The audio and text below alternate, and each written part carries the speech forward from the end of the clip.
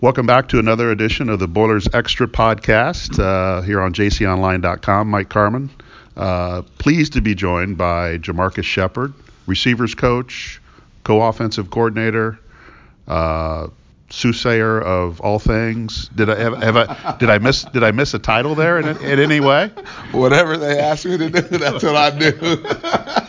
Whatever the Boilermakers need, I'll do it. Here we go. Jamarcus is energetic, say the least. If you've ever been out to a practice or seen him in a game, he's also very vocal. So if you live across the street from the Bimal practice facility, you usually hear him once in a while, and he likes to also get in the business of the defensive backs when his when his offensive guys are going on those one-on-one drills. Often going deep on them. Often. And to me, when we get a chance to watch practice, that is one of the favorite things that I enjoy watching is the one-on-one drills with the receivers and the defensive backs. And I really, and you guys do that every single day. And you do see payoff from that, don't you? When you get into games, especially late in the season, that all that time really does pay off, doesn't it? Well, you know what? All these pretty little drills you see people posting online, they look so beautiful running around that stationary cone or that stationary flag sitting out there. But, once you actually have a defender in front of you, they're not just going to stand right there stationary. So for us, it's the most important part of playing the position. You have to go out there and compete against the defensive backs. And you heard me say that word, compete. It is something that should be a part of your life in all things. You'll be competing for jobs. My young men, I tell them they'll be competing to, marry beautiful women. We're going to compete in everything. So, I tell them I hope that one day you bring back your wife and I get a chance to meet her. And you've done a great job in competing to be the best father and the best husband amongst the group. So it's an everyday competition. Most of us marry up, right? Isn't that right? I'll kick our coverage. All right, let's start with you got spring football starting next week. Yep. Your receivers group, you got about 8 guys that you're going to be looking at and dealing with. Obviously, Rondell is the centerpiece of what you got coming back. But just kind of overall, what do you need to see out of this group during these 15 practices? Jared Sparks is one of those ones who's really during this winter months, he's had a tremendous and strong winter workouts. And as far as him being on the field and in the weight room, and his body looks awesome. It's still always weird to me when we're talking about these guys' bodies, but it looks awesome. And but I need him to take the next step really in games. I expect that out here at practice, he's going to come out here and perform really well in practice. So that's that's my expectation of him. So I'm not as concerned about that. I'm talking about carryover into games. So we'll be really focused a lot on how he performs in our scrimmages this spring. And then Coach Brom's going to have a few, more live sessions where we're allowed to have live sessions. So those are the moments where I'm going to really focus my attention on grading him and knowing how he's going out there and performing in those situations. Ahmad Anderson is another one who this spring, so far he's been in the weight room, one of the top guys. He may not be the strongest young man in the group, but he is working at a level that really I haven't seen many guys work at to this point being here at Purdue. So I'm really anxious to see how that translates onto the field, and he'll have a chance to be in that 1-2 group this spring. So he's going to get a lot of balls thrown his way, and I think our quarterbacks have a lot of confidence in him, so they're going to want to throw it up to him. He did some really good things in our bowl practices, and that is carrying over to right now. So I think he's in a good place. Obviously, Jackson Anthrop, he's really the rock of the group. Unfortunately, but fortunately, with Rondell's emergence here, it's kind of put him in a position where he's got to find his way into the lineup and go in there and compete for it. He's working on the outside some, working on the inside outside some. He's kind of doing everything. I mean, that's just the type of guy he is. That's the type of family he comes from. So he's going to do whatever he has to do to make himself available for the games. Jordan Bonner and Corey Taylor, those are the young ones that we are most going to be critical of this spring. They've been here for 6 months now. They both bring something different, a different element to the team. Obviously, with Corey's height and his ability to catch the ball in different areas with catch radius, and Jordan Bonner's speed and strength. We're going to see how those translate. So, honestly, there's a lot of unknowns at that receiver position. You really only got Rondale and Sparks and Antler coming back who've actually caught passes in games. A lot of unknowns. So, hopefully by the end of this spring, we'll have some knowns. Just with Jared, I mean, is it, he's made the transition from quarterback to receiver. As you said, it really hasn't happened in the game situation. I mean, is that just part of what that transition he's had to make, that it's just maybe, has it taken a little bit longer than what you thought it would take? Well, I think there's a little dude named Rondale Moore who probably took away from a few of those opportunities. But, he started the first game of the year off strong. I think he caught 6 passes in the first game against Northwestern. He started real strong, and then, of course, had some opportunities there to, ice the game against Eastern Michigan and against Missouri, which, all of you guys know the result of what that was. Okay, not that I'm still bitter about it, but just slightly. But still a catch in your mind, right? Still, definitely. But I tell them all the time, it's not a catch on paper, so it doesn't count. But no, I think that when Rondale merged, at that point in time, Sparks kind of took a little bit of a backseat, especially when Terry Wright, emerged a little bit more at the end of the year in the second half of the season. So, he's always been battling, little nicks and stuff like that. So I think we're trying our best to get that all under control, making sure he's got great mobility in his ankles and stuff like that to have him ready to rock and roll. His ability to compete is really allows him to be on the field as often as you guys see him on the field. He will compete, scratch, claw to the death. And that's what allows him. He's still polishing himself up at the receiver position. Just techniques and breaks and releases at the line of scrimmage. He's still getting more polished at that stuff. But, you got guys coming in here who've been playing receiver position for 10 years, and Sparks has been dropped back instead of running forward for 10 years prior to getting here. So, it takes some time, and it's not going to happen overnight, and I didn't expect it to happen overnight. I expected a little bit more this year, and I expect even more coming up this next year. So with Rondale, you've had a chance to really digest his freshman season. I don't know how much you go back and look at all his cut-ups and things like that, but when you evaluate what he did that first year, what's the one or two words that come to mind of what he accomplished? Well, the first thing we evaluated is we went back and evaluated his drops.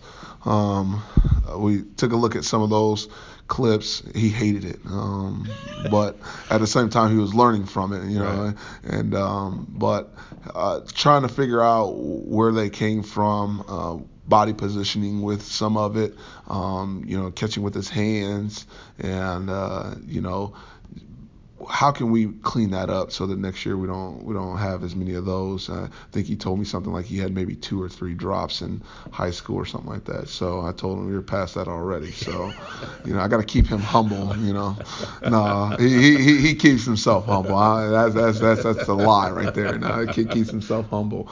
But it was just impressive how he really handled everything that was being thrown at him this year. We threw a lot of plays at him and a lot of new concepts, stuff that we probably hadn't even done at other places that we've been, and even in the year before being here at Purdue, we threw a lot at him, and he just absorbed it like he was a sponge, and none of the accolades and the the writing and things being said about the young man he never showed a chink in his armor. He just consistently came to work every day and did not bat an eye. So that to me was the most impressive thing, when watching the body of work. Obviously on the field he did some really special things, but we're really concerned. We're really concerning ourselves with how we can maximize every opportunity next year. I mean, we're trying to maximize every single opportunity, because he knows that not only do we have some guys on the team now who are going to be gunning for him, we got some guys coming in who are going to be gunning for him, and there's going to be teams across the country who are playing this year who are going to be gunning for him. So, he has to maximize every opportunity this year. Well, in last fall, going into the bowl game, you got the questions like, well, okay, what does he need to do to improve? What's the next step for him? He mentioned blocking, being able to become a better blocking, and I'm sure there'll be some focus in the spring. But how does he elevate his game? Because you are bringing in other guys, so there's going to be opportunities for other guys. He may not catch as many balls as he did one year. He might have a better offense, but he may not catch as many balls. But what does he have to do? What's his next step in his evolution to becoming the type of player that he wants to be? I think some of it is defensive recognition, and I think it was kind of a crash course in it at times, because some teams did some things differently this year to try to try to defend him, and we, throughout the course of some of these games, I had to show him on the sideline, hey, this is how you're going to have to do this in order to be able to defeat this coverage or the safety and nickel or double teaming you. You gotta work at it this way to be able to have some success. So I think some of that is watching some of those cut ups this year of defensive ways of competing against him, and then also really putting a lot of emphasis on watching some of these NFL receivers, guys like Tyreek Hill, a man for the New England Patriots who just won the MVP, Edelman. So watching some film of him and what he did to really kind of get a grasp of what they're doing at the next level, so that he can start incorporating some of those things into his game right now. So I think that's what's going to help him get better. And sometimes Rondale's pretty literal, in terms of what you want from him. And he caught 114 passes this year, did a pretty good job. There is a little, I tell guys all the time, you earn the right to be treated differently. So he gets a little more leadway now in how he runs some of his routes, so that we can make sure that he's maximizing his efficiency in and out of breaks and so on and so forth. You won't have David Blau as your quarterback. You have Sindelar, which he has a lot of experience. But how does the passing game change in some ways with Sindelar now as your number one quarterback, and with not only Rondale coming back, the receivers you have coming back, but with the guys that you have coming in that you're expecting to get on the field? The number one thing that comes to mind with Elijah is velocity, and he brings a speed to the football that be a lot different than what it was with David. So I'm trying to push that idea with our guys now, velocity. So everything's about speed, fast, tempo, and really a lot of it is off the line of scrimmage. I mean, from the line of scrimmage, you got to get there faster, because you got to get your head turned around faster, on this route, this comeback route. You got to get there faster now, because when you get your head around, that ball's coming out with some velocity. You need more time to be able to judge where the ball's located to be able to make those catches.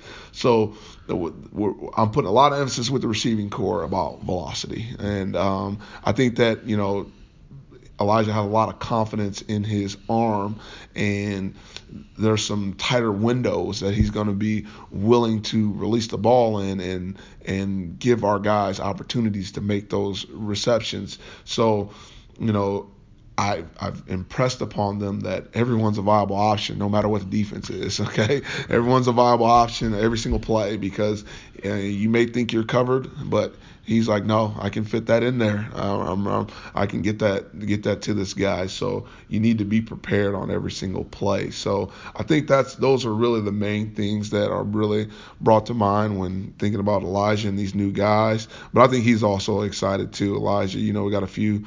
It's like Christmas, new toys you want to open up, It's like you got the toys right now, so we got them on signing day, and like you're not allowed to open them. It's like, oh, it's so frustrating. Everybody's like, I want to play. Go get the batteries. Let's go put the batteries in the toys so we can play. So right now we're just waiting for those new toys to get here so we can see what they do. There was an instance in the bowl practices last year where I was standing on the sideline.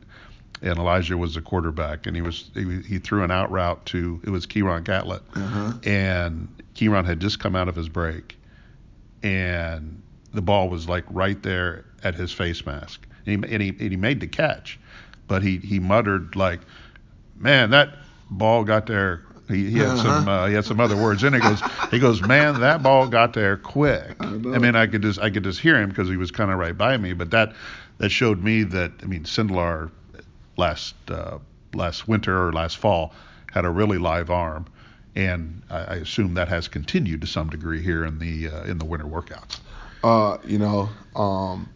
Some quarterbacks throw with what I say a parabola, Okay, I don't want to act like I'm too smart, but it has a hump in it, in the throw, His is exactly linear. Right. His balls are extremely linear. They barely come off the ground. Like sometimes, he's throwing it and it comes at the level that he releases it. That's the level the ball stays at the entire time until it gets to the target. So that means it's going to get there faster. So a lot of times we're working on, hey, I want you to be able to learn how to catch balls when you haven't seen it thrown out of the quarterback's hand, because he's going to release it sometimes, and by the time you get your head around, it's already going to be in its trajectory coming towards you. So you got to be able to judge that ball quicker, its velocity, the level of the ball, how high it is, how low it may be. You got to judge it without seeing it come out of his hands. So I'm excited about it, actually. I think that he's gonna make my guys better. I think, and it's not just about his throwing ability.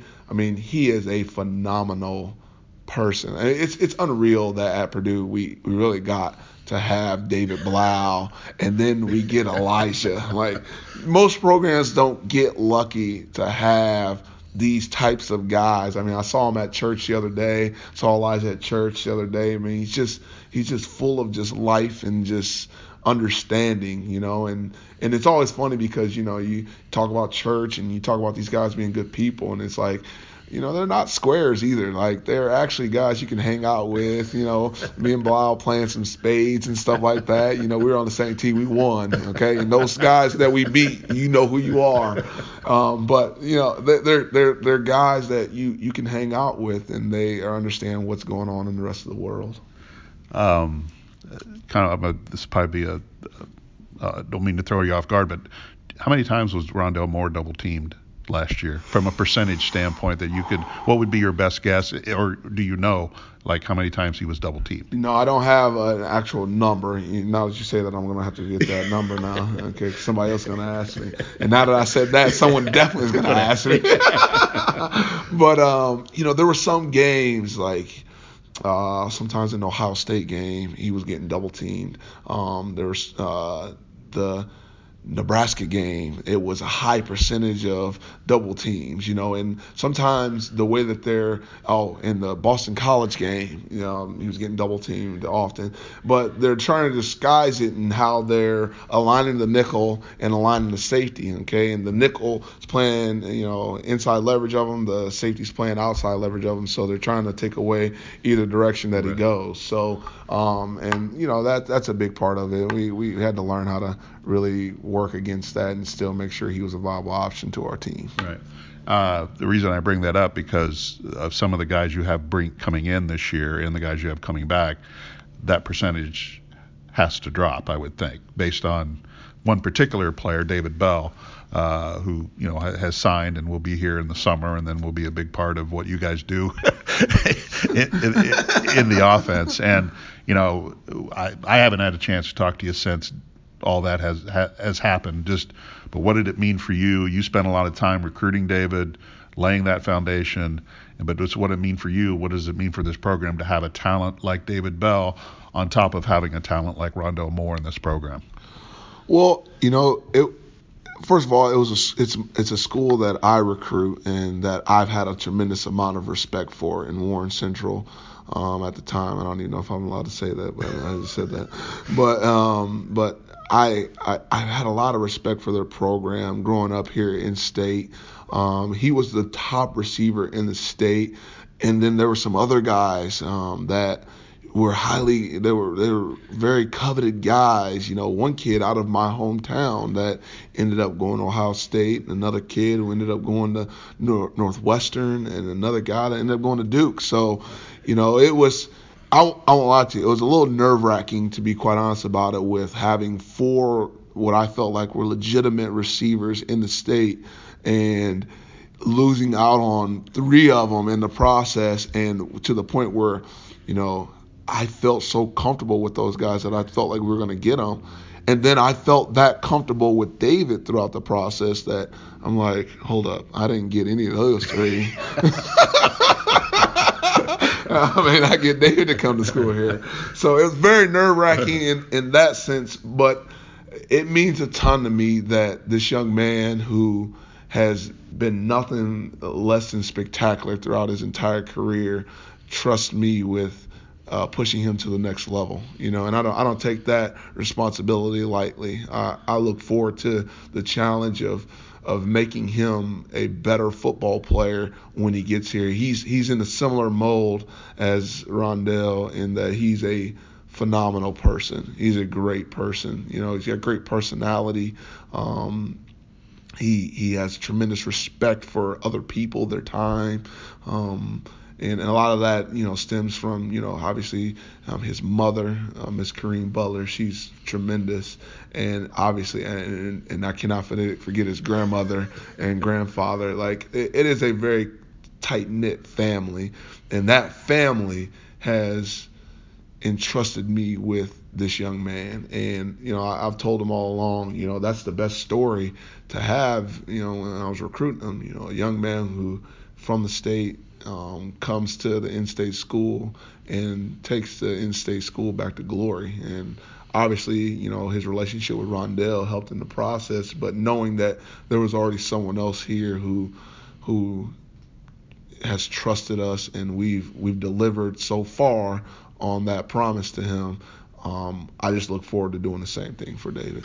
So what was that recruiting process like, getting him here, or at least laying the foundation for him to be here? I mean, is it different than maybe some other guys? Where there similarities with Rondale, the recruiting process with David? I think David just felt comfortable with my personality. That was a big part of it. Probably the biggest part of it was the head coach's personality and him making that decision to stay here at Purdue rather than going to a place. I mean, you talk about man of integrity with that decision. I mean, come on, guys. Like, if you guys, people in Purdue Nation, hey, Boilermaker Nation, if you guys don't love Jeff Brohm, I mean, absolutely love him, have a place in your heart for him by now, then you guys you need to get on board quickly. But I mean, that decision obviously was strong for every one of our recruits. And if I was being honest with you, David had pretty much made the decision he was going to come here back in November sometime. And he was on his visit, and he kind of told the guys, "I'm coming," and all that good stuff. So it was good to kind of have that already in place. But I think the main thing in his recruiting process is I'm really close with his coaches, all of our staff's close with all those coaches. There's a young man, Alfred Armour, on our team currently from his high school. Everything points in the direction that Purdue is making the guys in our state a a priority, and he felt that, and George Karlaftis choosing to come to Purdue, and he just felt really comfortable. And of all things, and I just said a lot of stuff that was important. This is the biggest thing. This is the biggest thing. This is the biggest thing. He wanted to be close to his family. Right. He wanted his grandmother and mom and everybody to be a part of it all, and like he said, and we said it, we probably put it in his head, but they've been a part of all this all throughout this process. Are you really going to take all that away from them now and not let them be a part of it? I mean, going all the way over to College Station, or going all the way across the country. That's not. I don't think Grandma can get all the way over there too often. Okay, she can come right up the road and come here to Purdue. All right, you may not know the answer to this question, but David Bell wears number 4. Rondale Moore wears number 4. Who gets number 4 next year? So, I do know the answer to that question. I think I can say this. I talked to Rondale because, when he first got here, or when he was getting recruited, he wanted to wear number 1. And so, obviously with DJ Knox wearing number 1, I mean, he couldn't wear number 1. So I said, well, you guys will have to split time on the field. You get the jersey, and then he gets the jersey, and guess what? You get to play half the game. He gets to play half the game. And he's like, nah, I don't want to do that. So he said, I'll go with 4. And then, after the season was over with, I talked to him and said, hey, man, you want to switch over to number 1 or what? And he's like, nah, I want to stay in number 4. So I said, all right, okay, well, but we really kind of got lucky because David, he had a friend pass away, and so he wanted to change his number. So a friend of his passed away, so he's gonna be wearing number 3 next year, and so he wanted to pay homage to a friend of his, so he's gonna wear number 3 in college. Right, well, 3 and 4 on the field at the same time. So There who's number 1? Who gets number 1? I'll let you guys find out when it comes out. Is this something we will see in the spring? No. Okay. You will not see it in the spring. You will not see it till fall camp starts. Right. Yep. All right. So with David, you're expecting a similar impact, David, that Rondale has had this year, and I think everybody expects David to get on the field, assuming he does all the right things. So with David on the field, with Rondale on the field, how does that open up things offensively for this team? I think it gives us more options. David is a kid who, although he's taller and a little bit more, he's a strong kid too. He's savvy. He understands the field very well. He's been playing on the varsity since his freshman year of high school. I mean, he knows football. Talking to the kid and teaching him the offense is by far the easiest I've ever had. Like trying to teach somebody what we're doing in the offense, and him saying, oh, well, we're doing this because of this in the defense. And he's been taught very well. So kudos to Coach West and their staff over there. They've done a great job with him. And but he's going to bring an element of big play capability, being able to go up and catch balls in between defenders. There's no ball on the field that I don't think that he thinks he can get to. So, I think that obviously with having him on the field and him competing with some of these other guys like obviously Sparks and Ahmad, and then Milton Wright being put into the mix. TJ Sheffield, he was sending me videos of him benching 315 pounds and squatting 400-some pounds, and power cleaning 255 or whatnot. He's a strong kid who's already very savvy at the position as well. And then Mershawn Rice, this dude's a workhorse. He is going to be the workhorse of the group. Like he puts in work. And so I just love the competitive environment that we're going to have in the group. It's going to be very competitive, and we're pretty young, but I'm okay with that. To be able to grind it out together and push each other, through this process, it'll be important. And again, that's why I think we're seeing the dividends that we're seeing already in the spring. Sparks and Ahmad and Jordan and Corey, they all know that those guys are coming, and they're not coming here to to sit down and just watch you the whole time. They're coming to play, and so you better bring your A game so that you can try to beat them out. Is that the common theme with the guys that you have coming in next in the summer and the fall with the four that you talked about? Just maybe the work ethic that they've had, and does that tie them together, or is there something else that kind of ties them together? No question, that is the number one quality amongst all four of these young men that I see. They are workers. Like, they are not talk guys. They're not going to, have all this. They are guys that come in every day, and their mission is to be very savvy but disrespectful in how they play the game against our defensive backs. And I love it. I'm excited about it. And they may not even say a word about it, okay? But they're going to come in and they're going to try to punish guys every single play.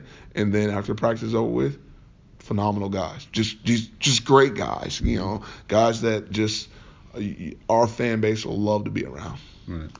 I just want to touch on recruiting a little bit in a general sense, that just the success that you guys have had the first 2 years, the doors that now are getting open for you guys. I mean, I know that you're still emphasizing in-state, Midwest, 300-mile radius type of recruiting, but are they being flung wide open now based on a lot of factors, the success, type of offense you run, the type of kids that you brought in? I mean, how are things from a reception recruiting standpoint going for this program now? I think we've definitely opened the eyes to a lot of these young men as to what Purdue can be. But I also think that they recognize that, especially with that game against Auburn, losing to Eastern Michigan this year, and they recognize that, that there's still opportunity here to come in and have an impact right away. That's one of the things, yes, I think all these young men say, okay, good coaches, they've done a really good job as coaching the guys, but they're probably still missing a few little key pieces to really push it to the next level, and they can come here and be that difference maker. And I think that's probably the number one thing I'm seeing from these guys in recruiting. So no, I wouldn't say the door's flung wide open. Okay, that's a little bit. I mean, the only place that it's wide open is at Alabama. Okay.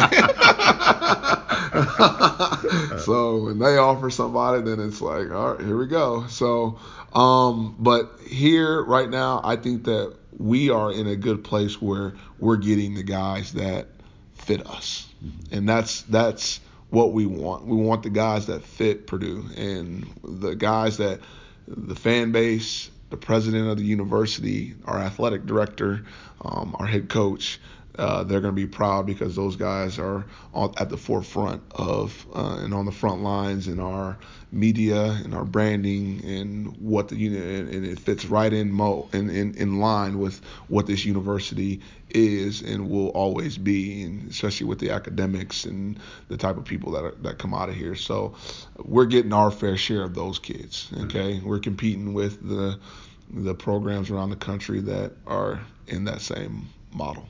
One more, and I'll let you get out of here, but you touched on a little bit, is the Auburn game. And from a coaching staff perspective, how have you guys handled that loss? I mean, was it something that was addressed and you guys don't really talk about it anymore, or does it need to be a reminder in some regards of how that season finished? And, when we're out here at spring practice over the next 4 or 5 weeks, is it something that will get brought up maybe occasionally?